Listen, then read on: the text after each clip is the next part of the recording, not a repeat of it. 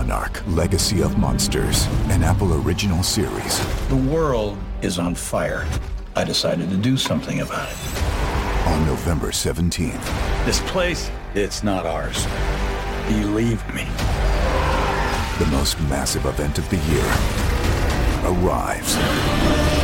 If you come with me, you'll know everything, I promise. Oh my God, go! Monarch: Legacy of Monsters. Streaming November 17th, only on Apple TV+. Level up your listening with Bose Quiet Comfort Ultra earbuds and headphones. With immersive sound and world-class noise cancellation for a not-so-silent night. Visit Bose.com/Spotify to shop sound that's more than a present. What is going on, everyone? Casey Adams here. Welcome back to the Rise of the Young podcast. On today's episode, we have Dave Rubin from the Rubin Report. Dave Rubin is an American political commentator, comedian, YouTube personality, and talk show host. He is the creator and host of The Rubin Report, a political talk show on Blaze TV and YouTube. Throughout this conversation, we talk about not only what's going on right now in this political climate, but we touch on his thoughts and what he thinks should happen. So, that being said, if you enjoy this episode, please share it with a friend. The Rubin Report is a show that I've been watching for quite some time now, and it was such a pleasure to have Dave on the show. So that being said, make sure you subscribe, and let's get into the show.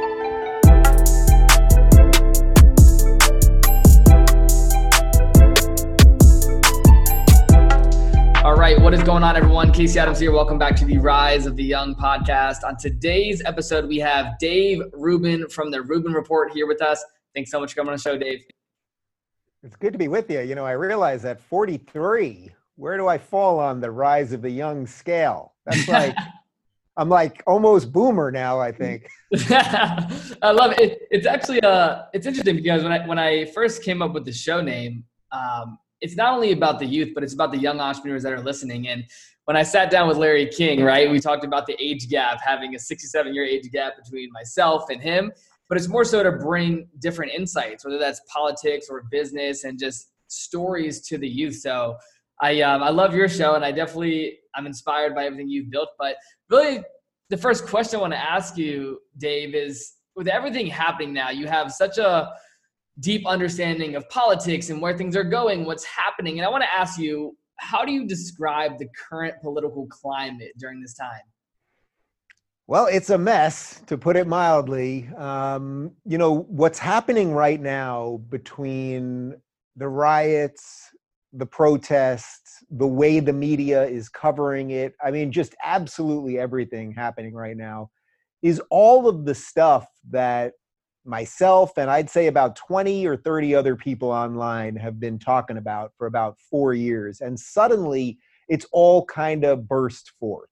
You know, these ideas that we just put out there, where it's just sort of like an accepted idea that America suffers from systemic racism, meaning that there is racism built into the system. The implication being that racism is in law that stops people from doing certain things. That notion is thought of as true to the average American, but it is completely untrue. We have individual rights in America, meaning that there are no laws that stop you from doing anything, whether you're a male or a female, or gay or straight, or black or white, or whatever it might be, or however you identify in terms of your gender or anything else. Now, we have had some problems with that over the years, right? We had slavery. And then we freed the slaves, and then eventually black people could vote. This is a beautiful arc of history. Women couldn't vote, then women could vote. Gay people couldn't get married, now they can get married. We've always bent the arc of justice towards more freedom and liberty. That's a beautiful thing. But unfortunately, the way the media pushes every story that somehow we're this evil, racist, patriarchal, authoritarian system, people believe it, and it ain't true. So for you and your audience, like, if you want to affect young entrepreneurs and people to go out there and build a great product or have a great idea and get out there, man, there is nothing stopping you in the United States but yourself. If you work hard and you've got a good idea, you can absolutely do it. And you're the only one that can stop yourself. That doesn't mean it's going to be easy. I guarantee you, it's going to be hard. I'm running several businesses right now. Trust me, it ain't easy. And you will have failures right on the cusp of success. You know, those moments where you're like, oh, tomorrow is the day we get the big deal. It's all, and then something happens that you didn't expect. And then you reevaluate and you figure out how to be, hopefully what I try to do is be a slim, trim business so I can move with the times. Yep. You have incredible opportunity in the United States. And if you've got an idea and you're willing to work hard, you can make it happen. And you can make it happen in a much better way than pretty much anywhere in the world. Absolutely. And just speaking on starting a business and entrepreneurship, I'd love for you to dive into when you started your first company and what that journey was like, because you have such a presence now and such a voice. So when did you get into entrepreneurship and what did that look like in your life? You know, it's kind of funny because, you know, I'm mostly known for talking online and interviewing people and that kind of stuff. But actually, in many ways, I'm most proud of the businesses that I've grown because they're an extension of the ideas that I talk about on the show. So when I talk about limited government and I talk about low taxes and competition and the free market, all of those things, those are all concepts that were solidified in my mind because I was running a business and I can see actually how they work. When I pay less in taxes, I can hire more people. I can give better bonuses. And guess what happens? Then my guys in turn want to work harder for me because they're being treated better. I pay 100% of all my employees' health insurance. It's not because I'm Jesus. It's because I thought, whoa, you know, if I pay these guys well, which I pay all my guys well, and then I take care of their benefits, they'll have a vested interest in doing better work. And by them doing better work, guess what? I'll do better work and our bottom line will be better. And there are win-win situations in the world, and that's how you accomplish them. But as for how I did this, you know, it's funny. I never thought I was going to be a businessman. I didn't really like business classes in high school or college. I was never a math guy. I'm much better with language and social sciences and that kind of stuff. But over the years, as I started doing my thing on YouTube, and I was originally on the Young Turks and everything else, when we went independent, you know, Patreon was the only game in town, and Patreon's a crowdfunding site. So if you've got some fans, they can throw you some money every month and you can hopefully build a business. That was our first foray into going independent. And then at the time I was renting a studio for a while. And then I thought, well, I'm not fully independent because I'm still renting a studio from somebody and I'm still crowdfunding on Patreon and I don't own Patreon. Patreon could give me the boot at some point. So eventually I saved up enough money and I took out a couple loans and I bought a house. And right now I'm in my garage. This is my garage. We've built a television quality studio. One of the bedrooms right there is the control room. One of the other bedrooms is the green room when we used to actually do interviews in person, which hopefully we'll start doing again soon. And then after that, I thought, well, okay, now I own my product. I'm in my house. I'm shooting my show, but I still don't own the monetization part, meaning I'm going through Patreon. So I thought, all right, let's start something else. So then I started a company that eventually became locals.com, which is my tech company now. And we started figuring out, hey, I don't need Patreon. I'll build a payment. We'll do the payment processing on my site on rubinreport.com. People can subscribe directly there. And that's how we're going to build it.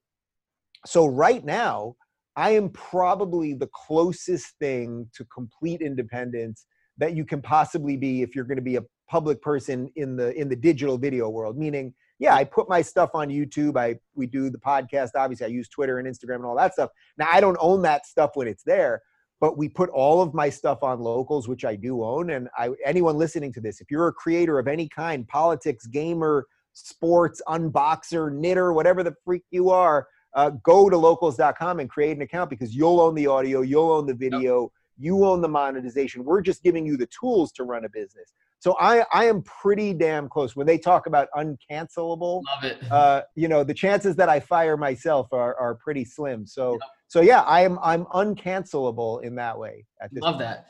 I want to talk about how, you know, over the last decade, just broadcasting has changed so much and you've adapted so well to all the changes. Where do you see it going long-term with podcasting and YouTube broadcasting? Because you're someone that's on top of their game and you have a very unique insight because you've, you know, like you just said, have become independent and you've also been a part of a network, right? So where do you see the future of podcasting and broadcasting going?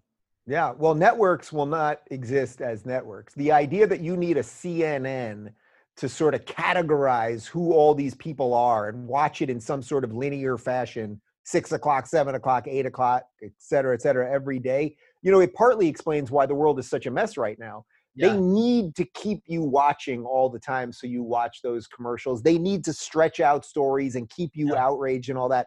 We do 1 or 2 interviews a week here. And then I do some live streams and some other stuff. And people often say to me, Dave, why don't you do more shows? Why don't you do a daily interview show? And it's like, if you give me an hour of your week, well, I'm going to go out on the assumption and think you probably listen to a couple other podcasts. Maybe you listen to your podcast. Maybe you listen to Rogan or Sam Harris or whoever it might be. And then you probably also, I hope you have some other hobbies. Maybe you play basketball or you play video games or you watch TV, whatever it is. Like, we got to live full lives. And I think what's happened is everyone thought we have to just be obsessed with all of this content all the time. And what I'd rather do is make something that is of high quality, right? Like this, what you're seeing right now, I could be on broadcast. I could be on HBO tomorrow. Yeah. If they called me tomorrow, we could be on HBO right here. So it's not that we cut costs. We had to spend a lot of money to make it look the way it looks. Yep. But I think that ultimately what will happen is networks will crumble. So you will create your own network. That's one of the things we're doing with Locals is I can choose who I want to associate with in my network. And then they can create whatever they want. So right now we've got guys like Scott Adams on there and Bridget Fedezi and Michael Malice. They're all in my network. And when you're in the Locals app, which just came out this week, you can jump between communities and they're in my network. What that means is I've sort of said, hey, these are voices that I think are interesting and maybe you want to be part of them. You don't need the giant network overhead. And on top of everything else, with coronavirus, it's like, think about CNN right now. They've got massive studios in New York and DC, wherever it is, that they have put millions and millions and millions of dollars into. They're completely empty right now. They've got their guys all working from home. Think how much money they're saving. Now that's kind of scary if you're a lighting guy that's on set and you're in the union and all that stuff. So I have sympathy with the people losing their jobs, but industries change, right? The coal industry has changed. The Industrial Revolution changed things. The newspaper industry changes. Yep. And I think if you're slim and trim and smart, there will be nothing that can stop you. So I think what you're doing, what I'm doing, this just kind of independent guy that's got something to say, guy or gal, you got something to say and you do it effectively and you know how to communicate, you can figure out how to succeed. Love that.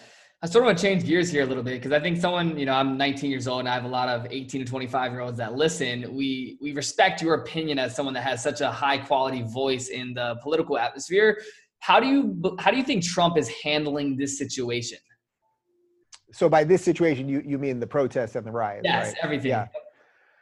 Well, look, I mean, here's the uncomfortable truth that nobody wants to talk about. Minnesota, where George Floyd, Minneapolis specifically, where George Floyd was killed, has a Democratic mayor, a Democratic city council. The entire state is Democrats. Ferguson, last time one of these big riot situations happened, it's run by Democrats. Atlanta's run by Democrats. Chicago, where they had something like 90 shootings this weekend, but nobody talks about it, unfortunately, because it's usually black on black crime. It's a Democratic mayor. So the idea that we're blaming, or not we, but the idea that the mainstream is blaming Trump for all of this, before Corona, before the riots, black unemployment was at an all-time low. Trump talked about that in his State of the Union, and the Congressional Black Caucus and the Democrats sat there silently. They didn't applaud that because, unfortunately, everything has become so partisan. I don't think Trump is racist. I don't think Trump is homophobic.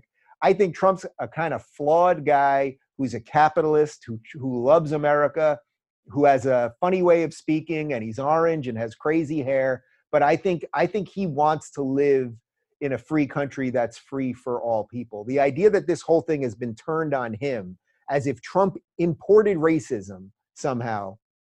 It's like, you'd have to show me the evidence. You'd have to say, all right, well, who was president before Trump? Well, okay, Obama was president. So show me the evidence that things were so much better for black people during Obama, and suddenly they've got so much worse under Trump. And of course, that evidence doesn't exist.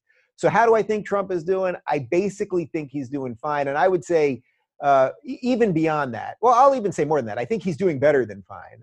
I wish he was a slightly better communicator when it comes to like, let's all tone down the rhetoric. He's not good at that for sure, right? He always ratchets the whole thing up, as they do as well. So then it becomes this like endless cycle. But I think he's done a pretty good job. And look, at the end of the day, if November rolls around and the choice is between Trump, who will represent law and order, and the Democrats, who basically are saying we're defunding the police, we're going to bow in front of protesters, we're going to wash their feet, we're going to take guns away, well, he's going to win in a freaking landslide. Yeah. Yeah. How do you believe this is going to affect voter turnout later this year? I mean, look, you could look at the little things right now. Not the little things. Just look at some of the sort of key issues that we're thinking about at the level beneath racism. Like, it seems like everything's about racism right now, but there's a lot of issues right beneath that. Guns right now. People are buying guns in crazy numbers right now. I'm here in Los Angeles, where everyone is a blue state, anti-gun, liberal, progressive. I have friends that just bought guns this weekend. I'm talking to a couple gun dealers. I'm hearing people that never thought that they would be considering this suddenly buying guns. So the point is that plays well to Trump. If you look at coronavirus, well, Trump was trying to shut down travel from China early on. I think borders plays well right now. I think people understand that. Unfortunately, I don't know what the left stands for anymore, other than sort of destroying the system. I don't know where the good Democrats want. I don't like to make everything about left versus right. But I think what's happening basically is if you think that the experiment of America is a pretty decent experiment, if you think we've created something decent here that has existed for over 200 years and given so many people opportunity, and even, everyone still wants to get into America. Nobody's leaving. Trump ain't stopping anybody from leaving, but these people that'll tell you it's an evil, racist, patriarchal, genocidal, oppressive state, they don't go anywhere, right? So it's like, they don't really mean it. They're not really serious actors. And if you want that experiment to continue, it's crazy for me to say, as a guy that did not vote for Trump the first time around. I voted for Gary Johnson, the libertarian. But if the choice is Trump or chaos, well, you obviously have to vote Trump. Yep. I want to change gears to your book, Don't Burn This Book. Yeah. You recently published it. What does the book mean to you, and why did you write it? Well, what it means to me is I want people to fight for what they believe in. So it's like, I don't know all your political beliefs, obviously, but if you have a couple positions or many positions that are completely the reverse of mine, but you've come to them through thinking and through facts and reasoning and logic, well, then that's a beautiful thing. Let's argue them out, right? And I'm sure if we sat here long enough, we could probably find a couple things that we have some disagreement on, and then that's great. What I wrote the book, the reason I wrote the book was because people have stopped thinking about things. They just get handed information. America's racist. Well, what are you going to do? If America's racist and oppressive, you have a right to suddenly, and Nazis are in charge, well, suddenly you can burn down buildings. And we're seeing the fruits of that. In many ways, it's funny because I finished writing this book back in July of 2019. We're in June of 2020. So I finished writing this thing in 11 months ago. And then you edit it for a while. The publishing process takes a long time, but I haven't touched the book itself since November is when we finished the editing. But the things that I talk about in the book, I talk about policing. I talk about the myth of systemic racism, the myth of the gender pay gap. All these are things that we're talking about right now. States' rights. Suddenly everyone's talking about states' rights. If you live in a blue state where they're putting you under crazy lockdown and they're talking about taking away the police, you might want to move to a red state. Yeah. Then I feel bad for the red state people, because then they import all of these blue state people who then wreck their states too. But I wrote it because I genuinely want people to think for themselves. You don't have to agree with me on everything, but if you get there in an honest way, well, then that's how a pluralistic society can flourish. Yep. So I saw that you've been sitting down with some very interesting people recently, one of them being an ex-police officer. I'd love for you to touch on what you learned from these recent conversations with the people that you've been having on your show. Yeah. Well, first off, again, systemic racism, the way it's being sold to us, the meme of that, is not true. There is no racism in the system. Are there individually racist people? Of course. Are you going to come across bigots in real life? Of course. Are you going to come across some people that hate gay people or hate black people or hate Jews? Of course. This is real. It's part of the human condition. And the best thing that you can do is try to show those people why the error of their ways. That's all you can do. And then really what a society can do is just give people equal rights, which is what the United States has done. A simple number that's an important one to know is that in 2019, there were 9 unarmed black people shot by police. 9. There were 19 unarmed white people. So the idea that police are running around mowing down unarmed people is crazy. Now that, again, doesn't mean that everything the police do is absolutely proper. And they're also in an extremely tough situation all the time and all sorts of stuff. But I think what we need to learn right now, and the only way you'll learn it is by having some of these conversations. Yeah. Don't just believe stuff because the mainstream media hands it to you. And even beyond that, you know, a lot of these guys in the mainstream media, it's like you guys are all cheering on the violence. Like even a week ago, it's like they're sort of cheering it on. Like we're, you know, violence against buildings isn't violence. You know, that's a big one we're hearing now. Yep. If it's not against people, it's not violence. Well, I'm pretty sure if they burn down your house, you might consider it violence. But then suddenly when the protesters were at CNN trying to like smash through the doors of CNN, their tune suddenly changed.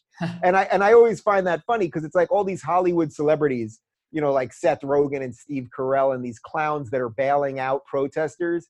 It's like, dude, you think they're not going to come for your mansion in the Hollywood Hills one day? You're still going to be old, rich, white guys, no matter what you do. So all you're doing is fueling the flame. Interesting. I just regarding everything on the Rubin reports, I've sort of fallen in love with the interview itself, and that's what I talked with Larry King about. I was like, you know, what makes a great interview? I absolutely love your interviews and your interview style. So I want to ask you, what have you learned about interviewing, and what do you think creates a great interview? Yeah, well, you probably know Larry's a buddy of mine and and sort of my bonus grandfather and a mentor in many ways. And you know, I think Larry, I've asked him some version of that question. I've asked him it privately many times. You know, we've had dinners discussing that, and I've asked him it publicly a couple times on my show. And Larry's sort of knee-jerk response is always, you know, it's sort of that you have to be curious. That's like the easy one. But the best answer he gave me that I think really does work for me is that he said, you know, Dave, when you take peak Larry King, you know, when you take 1995 Larry King, CNN on every night, getting the A-list people every night, the show was called Larry King Tonight. He said, my ego was already stroked. My name is in the title of the show.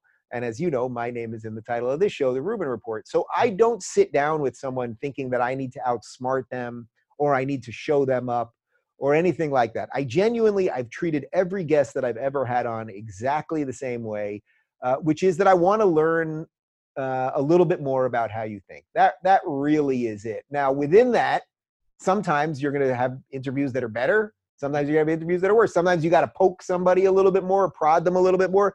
Sometimes somebody is just babbling on and you're going, wait a minute, I don't think this person even knows what they're talking about. But in a way, you can learn from that too. So, you know, it's funny. Some people will say, well, Dave, you're not combative enough.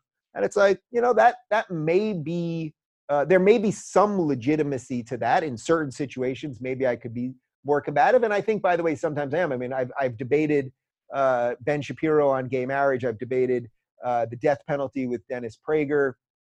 I've dated legalization of drugs with Michael Malice. I mean, I do get into these ideas with some people, but that's not to say I'm a perfect interviewer. But I think basically you got to be curious. You got to want to learn, and you got to know. It's not even you got to know. I would say you got to sort of be awake enough that if a conversation seems to be going in a certain way, that you don't have to bring it back to some place that you wanted to get it to at the beginning. If it's going somewhere and that's interesting, keep going. Love that.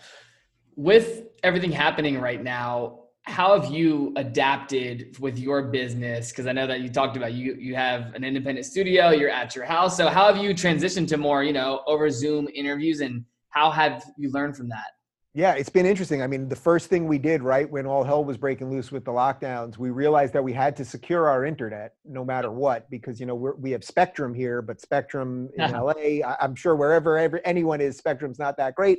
So we had, you know, a satellite put on the roof, and I pay for $800 freaking dollars a month for internet right now because it's a direct link with upload download, because I thought, all right, I'm ahead of the game. Everyone's doing CNN shows out of their kitchen. Well, I've got a studio, but I have to make sure that the internet works properly. So that was like the first thing we did. We moved my director, who normally directs from my house, from the control room. He now directs remotely. We're working on getting him back in studio.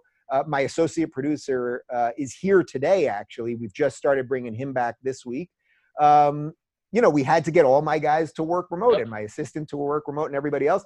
I think we did a really great job of it. My guys worked incredibly hard. I sent everybody a big box of Omaha steaks as a thanks for their hard work. But I would say on top of that, we've seen some of the rewards of continued good work. May was our best month ever on YouTube on virtually every metric from views to monetization. So that's great. And we'll continue to be slim and trim. And by the way, I've also learned some things in the course of this, which is that although I would always prefer to do an interview, in person with somebody and sit right across from them, that, there's something to be said for this. The ability to just do an interview on the fly and not wait till somebody's in town and do it on Skype and the rest of it. And we'll continue to adjust our business accordingly. We have no debt. My business has zero debt. We're completely in the black. And, I don't overspend on anything, but if my guys say, hey, Dave, we need this piece of equipment, we can make the audio better, we can do this with the lights, it's like, yeah, let's do it. Let's always make the product better. Love that. So you've had many businesses throughout your journey. What advice would you give to a young entrepreneur starting their business today? Man, just do it. First, just do it. That's number one. There's a great book that I've got right there by a guy who's got a couple bucks, Peter Thiel, 0 to 1. My favorite. The basic idea of the book is that the Bill Gates of tomorrow is not going to build Microsoft, meaning if you want to change an industry, you got to think about it in an entirely new way. That's how you go to 0 to 1, as opposed to just making a product that's sort of similar or slightly better than some other existing product. You got to rethink the world, really rethink it. I think that's what I'm trying to do with Locals, get us off the addiction of big tech and think about social media in a whole new way. I view that as a 0 to 1 proposition. But for a young person, if you've got an idea, it doesn't matter if you're 15 and you're watching this. If you've got a good idea, start doing something with it. Whether that means talk to your folks about getting a couple bucks so you can build a prototype, or start promoting it, or figure out a way to get on Shark Tank, or contact Mark Cuban, whose email address is public, I think. Like, figure out a way, if you believe in it and you're passionate about it, to just keep going. And if you really believe in it, don't let anything stop you. I have had all the failures and the screw ups and the times where we quit jobs and left health insurance. And, when we left Patreon originally, me, my director, and my producer, we all quit our jobs, no health insurance. And the morning or the night before we launched on Patreon, I said, listen, I may have really screwed us here. We may be really screwed in the morning.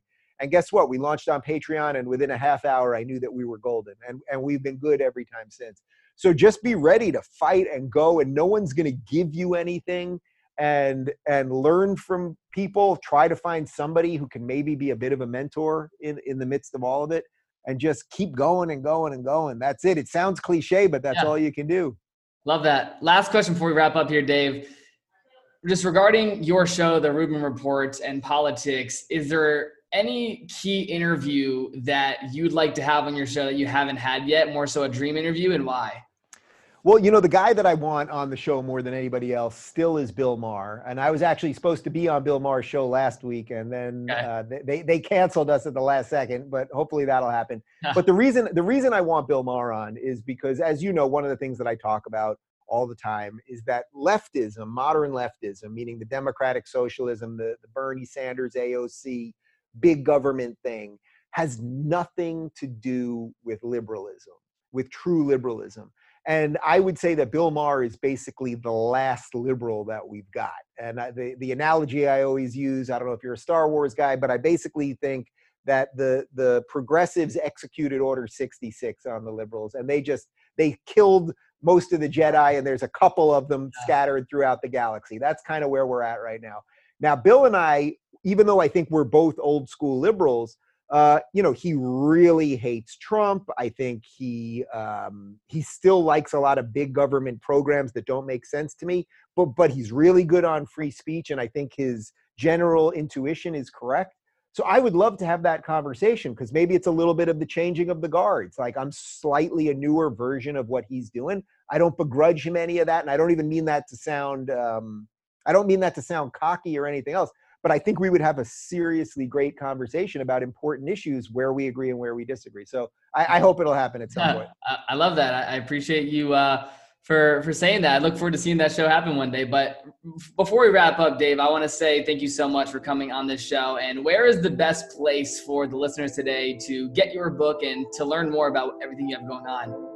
Yeah, you can go to don'tburnthisbook.com, and for everything Rubin Report related, you can go to rubinreport.com, which is rubinreport.com is the first product of locals.com. And if you go to locals.com, you can sign up. We'll build you a community where you own everything from the content to the user data. You set your rules.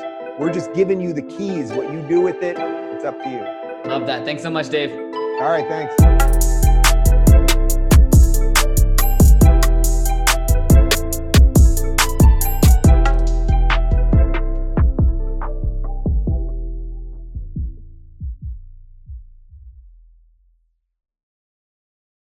Monarch: Legacy of Monsters, an Apple original series. The world is on fire.